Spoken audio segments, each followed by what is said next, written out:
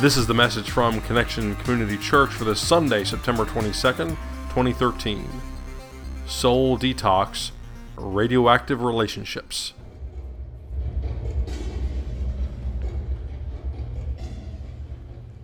So this morning we complete our series on detoxing our souls, and our focus today is on radioactive relationships, loving unhealthy people without getting sick ourselves.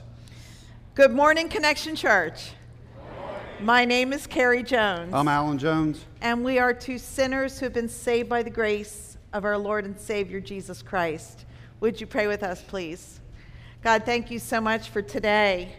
It's a day that we get another day to be about your business, to make a difference. Lord, now settle us in that we might experience you, experience your touch, and leave a little bit different than when we came in. We give this time to you in Jesus' name. Everybody gathered said, Amen. Amen. So radioactive relationships that are toxic for one reason or another. And our challenge is this: first, to recognize when the relationship is toxic, hopefully before we get sick ourselves, but still to be able to reflect the love of Jesus Christ to those who we're in contact with who are toxic. Craig Rochelle, who wrote the book Soul Detox that we're drawing from for this series, he says this. He says, the people closest to you will hands down be your greatest spiritual asset or your worst spiritual curse. Those you spend the most time with can propel you closer to God, serving Him faithfully and pleasing Him in all you do, or be toxic tag-along. Sounds kind of like a spoiled Girl Scout cookie, doesn't it? And they can corrupt your good intentions and rob you of the blessings God wants to pour out on you. He gets pretty serious here. After you've swum in their poisonous presence, they leave you sitting in a puddle of sewage, nursing a corroded soul. Yowl. Yeah. Yowl. Everybody's sort of like, whoa, that's right, a lot of the imagery, isn't now. it? Yeah. Yeah. Well, here's the thing. It does matter who we spend time with. It does matter who we hang out with, who we associate with. The Apostle Paul, who wrote a lot of the second half of the Bible, wrote this letter to the church at Corinth. Here's what Paul says about this. He says, do not be misled. Say the rest with me. Bad company corrupts good character. What do you think? Yeah, it can happen. Do not be misled. It can easily happen before we even know it, especially when we spend time with people who aren't good for us. As Craig Rochelle says, first we're misled, then we're tolerant, then we become corrupted ourselves.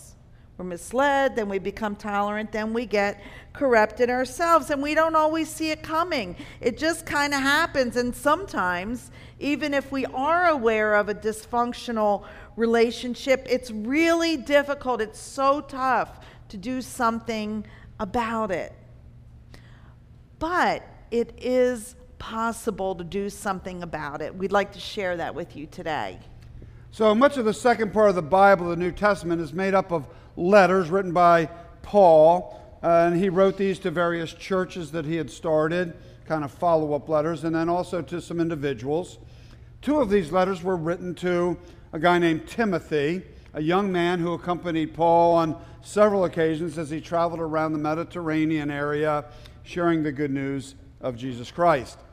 Paul was his mentor, and as such, he offered Timothy some very helpful advice, some very pointed suggestions for being a faithful Christ follower.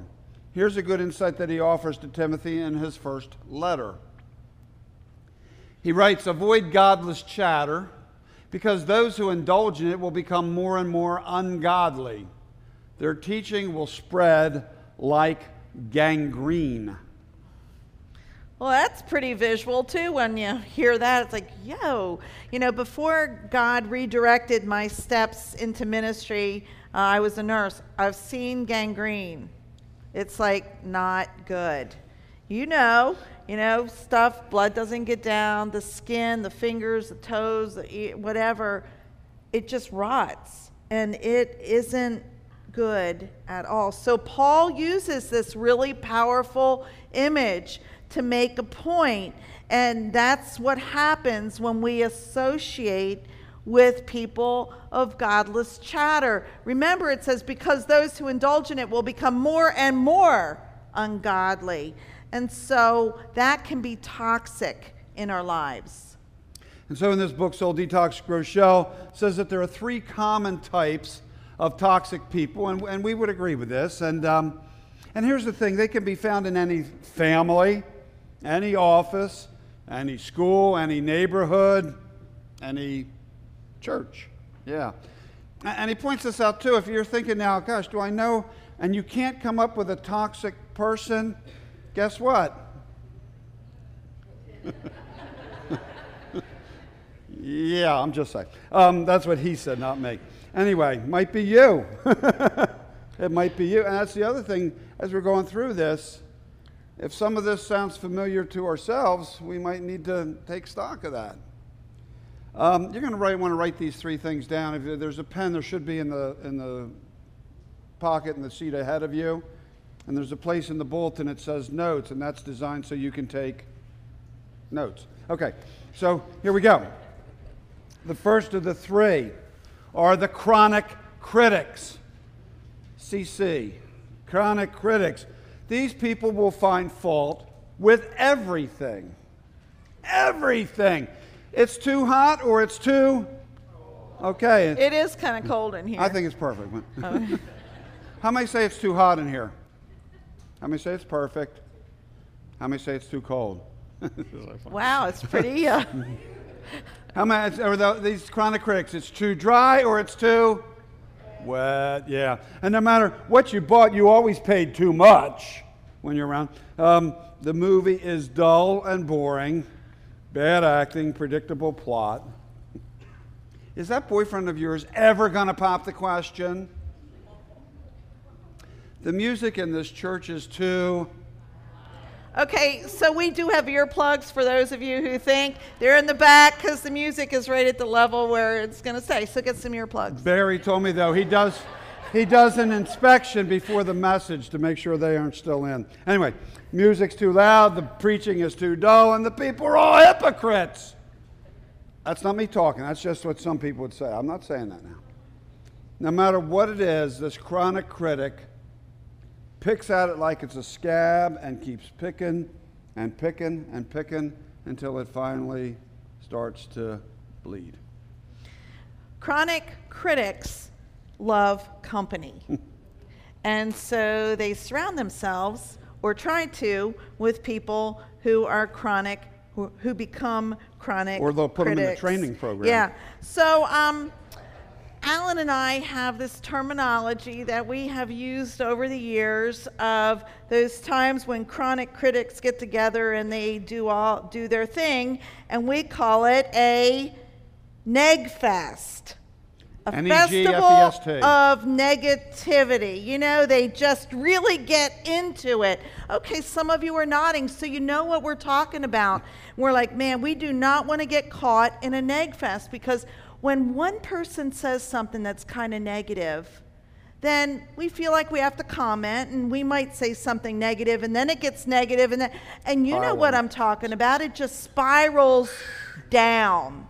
That is not honoring to God. So chronic critics have these unholy gifts of discouragement, of complaining, of gossip, and of criticism. And when I talk about this, I mean, we've engaged in these kinds of things ourselves. So we're not pointing fingers. We just need to bring out the truth.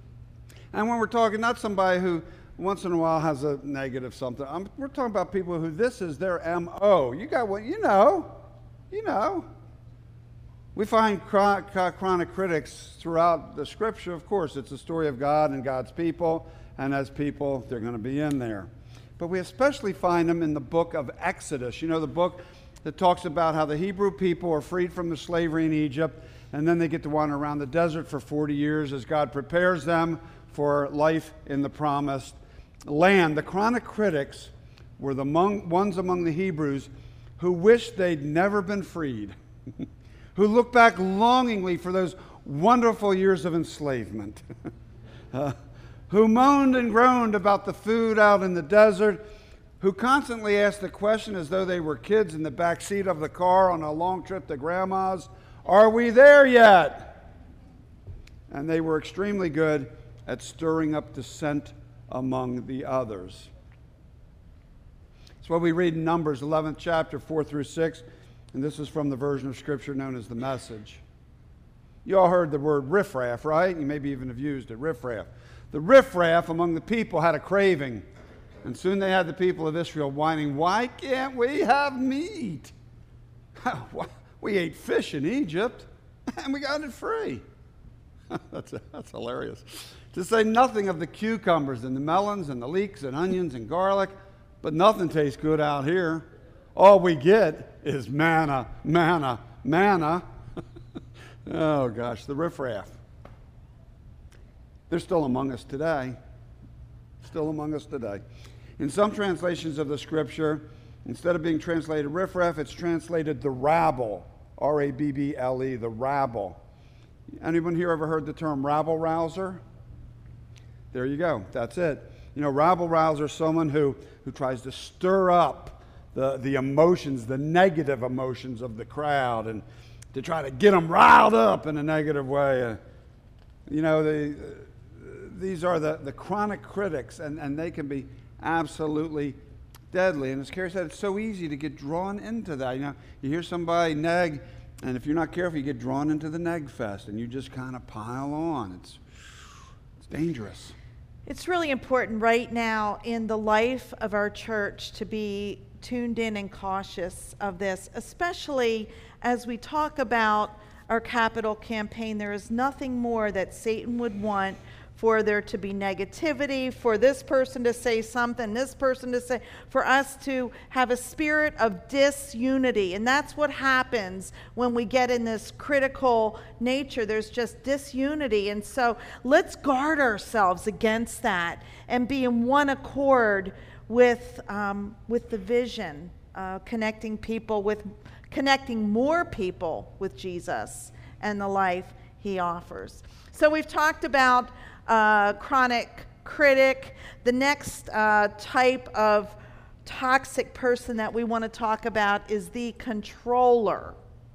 The controller, not talking about the person who is a leader, who walks into a room that's kind of in chaos and kind of makes order, who has a positive influence, but we're talking about somebody who is overbearing, who forces their opinion, who it's kind of like my way or the highway. We've all experienced that kind of person, and hopefully we aren't that kind of person, but we've got to really dig deep on all these things that we're talking about today, being a controller. You know, a controller first, it might not be a big deal. We're in their presence, but more and more and more we find that, you know, we lose our choices, we lose our voice, and eventually even some of the simplest situations that we might be in, we just sort of retreat and surrender instead of fight because we just get beaten down. They know how to manipulate. They use fear and guilt as a weapon. And so the controllers are toxic for our souls. And this is a challenge thing, but it can be especially challenging with those who are very close to us. For example, a spouse, you know. The point isn't you don't want to leave, but you're still, it's a difficult, toxic situation. So it would be important to try to talk through that with your spouse directly and to try to come sort of agreement as to how to deal with this thing. On the other hand, if that's not helpful or not working, we encourage you to seek some counsel, some professional help, someone who has the tools to help work through this. If you don't know somebody or want some help with that, talk to us, because we know some counselors that would be very helpful in helping you to get that situation squared away. So that's a spouse. But there's also the situation of somebody close, like a parent. And I'm not talking a parent of a 2-year-old where, I mean, you got to be pretty controlling of a little child. But, you know, sometimes this parents want to control their kids even after the child is grown, is an adult and has children of their own. In fact, sometimes that's the challenge when they want to tell you how to raise your children. I don't mean helpful suggestions and hints, but I mean just to the point where they're almost demanding. And the child sometimes, you know, is very almost fearful because of the wrath and retribution they might receive if they don't do what mom or dad says. And this can even take place from miles away. Here's the bottom line on this whole thing today. See, we're talking about being healthy. God wants us to be healthy. Amen? Healthy physically, healthy spiritually, healthy emotionally, healthy psychologically. And if things are causing us to be unhealthy, we need to square that situation away, whatever it takes to do that. And in this case of this controlling, that's not healthy. It's toxic. An adult child will need to confront that parent, and that's hard. You know, isn't it funny at 40, you know, you're an adult, you're all grown up at work and everything else, and then you come with mom or dad, especially if they're, and you're back to being like 9, you know? And you have to be able to have that adult conversation, and they might not like it if they're a controller because they're used to you just succumbing to what they say, but you have to have the adult conversation, and if that doesn't work, you may need to seek some counsel with that. Yeah. Or you may need to set some very serious boundaries for your own protection. How many here are parents? All right, so this is a word of warning to us. Let's not be controlling of our kids who are not little. I mean, we should do that in an honoring way too, but as they're in teenage years, college years, adult years. We need to trust that what we've been doing is positive and let them fly, make good decisions. They might make decisions that we don't agree with, but it's important to not control our adult children. We all, I sort of have to work on that myself. So, love you guys very much. Last service, they were like texting each other back and forth. Yeah. So, again, talking to myself. So we've been talking about the chronic critics. We've been talking about controllers. The last type of toxic person, we're not talking about like regular people. We're talking about toxic people. Is the tempter. Or temptress. Or temptress. These are people who encourage us, who often go out of their way to kind of help, like direct us in a direction that is not good for us, stuff that they may be doing. A boyfriend or a girlfriend who pushes you to do things sexually that you know you're not supposed to be doing. That's an example. How about a friend who is into drinking or drugging, and they just don't want to be alone and they want a party friend, but they want you to come along with them, and it's a very slippery slope that we go down, down, down with that person. Maybe it's somebody who's addicted to internet pornography or is just a looker, which just plain wrong. But anyway, they say, hey, come take a look at this. You know, they want to take us down where they're at. Somehow it feels good to bring others down. That's really not right. It's just so wrong. Maybe it's somebody who's lonely at work, and they might like bend your ear a little bit and then a little bit more and pull you away, and they don't care if their advances or their words ruins your marriage or ruins your family.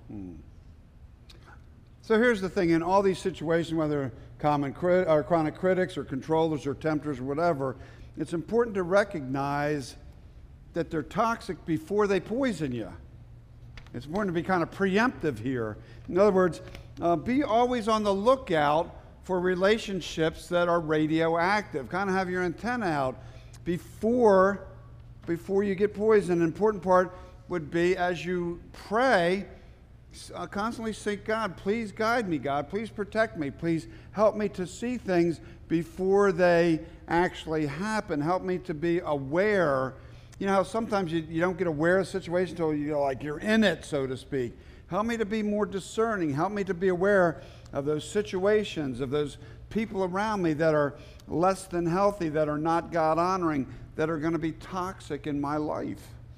And during that prayer, also ask God to reveal to you what part you play in that toxicity, what part. I had a friendship that became very codependent, very unhealthy, and I had some responsibility in that. And it just, we're not victims. We need to dig deep and look at where we are, and then to do something differently, and then to detoxify our souls. It's all through prayer. And so then once you've looked at the mirror and figured out what you need to do if you're playing a part in it, then it's up to you to go to that other person and to share with them the problem. And I would encourage you not to be brutal, but I wouldn't say to mince around so that when you get all done, they don't realize what the problem. Tell them what it is. Do it with respect and dignity, though, even if they're not respecting and being dignified to you, because as Christ followers, we are called to respect all others. In chapter 22 of Matthew, Jesus, he boils all the commandments down to two. Basically, I'll Allenize it. Love God with everything you got. Love your neighbor as yourself.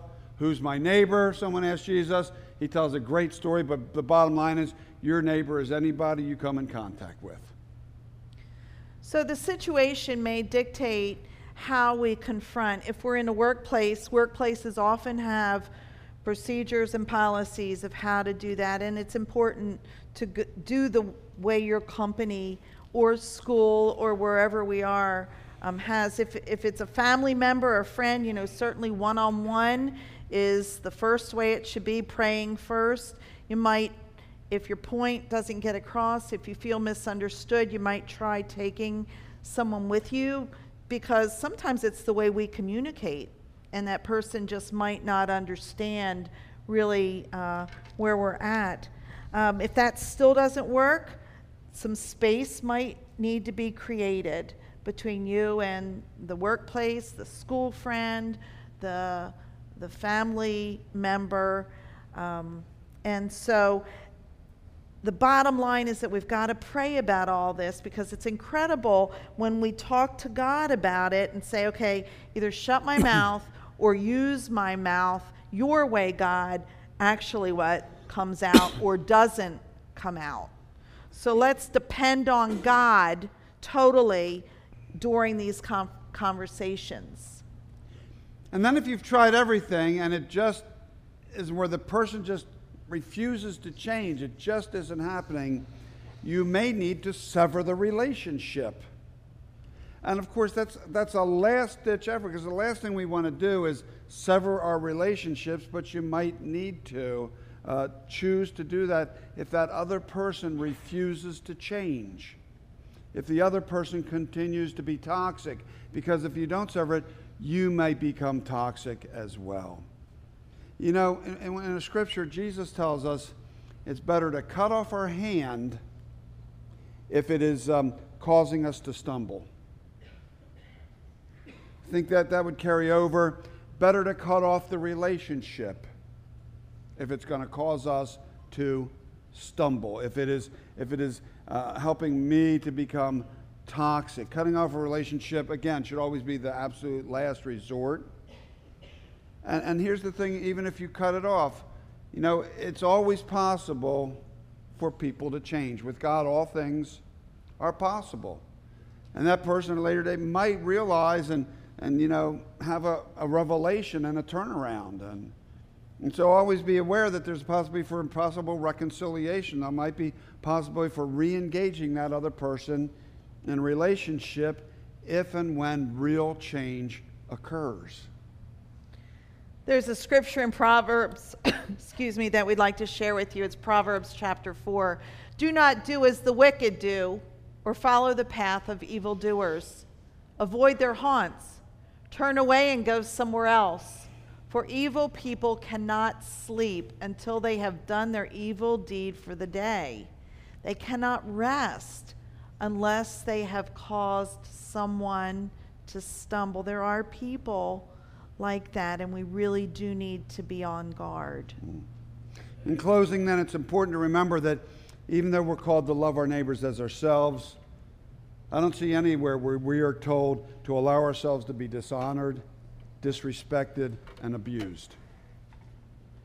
If we are to love God and those around us, if we are to connect people with Jesus and the life that he offers, we have to be healthy in order to do that. And if we have people around us who are toxic and it's causing toxicity in us, we have to do something to bring about some kind of a change. We can love people who are toxic, but we can't allow that to make us sick as well.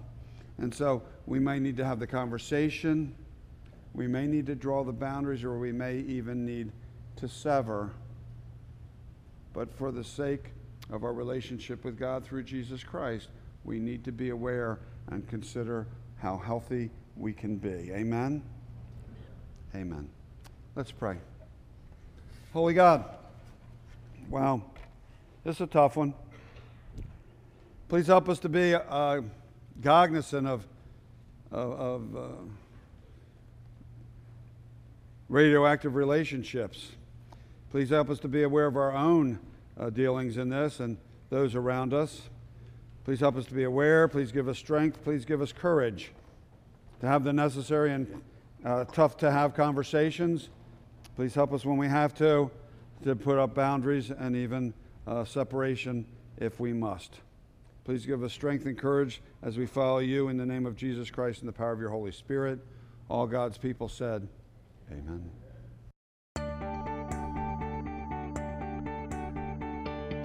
Thank you for joining us for our podcast. For more information about Connection Community Church in Middletown, Delaware, please visit our website at www.connectioncc.org. You can also call our church offices at 302-378-7692.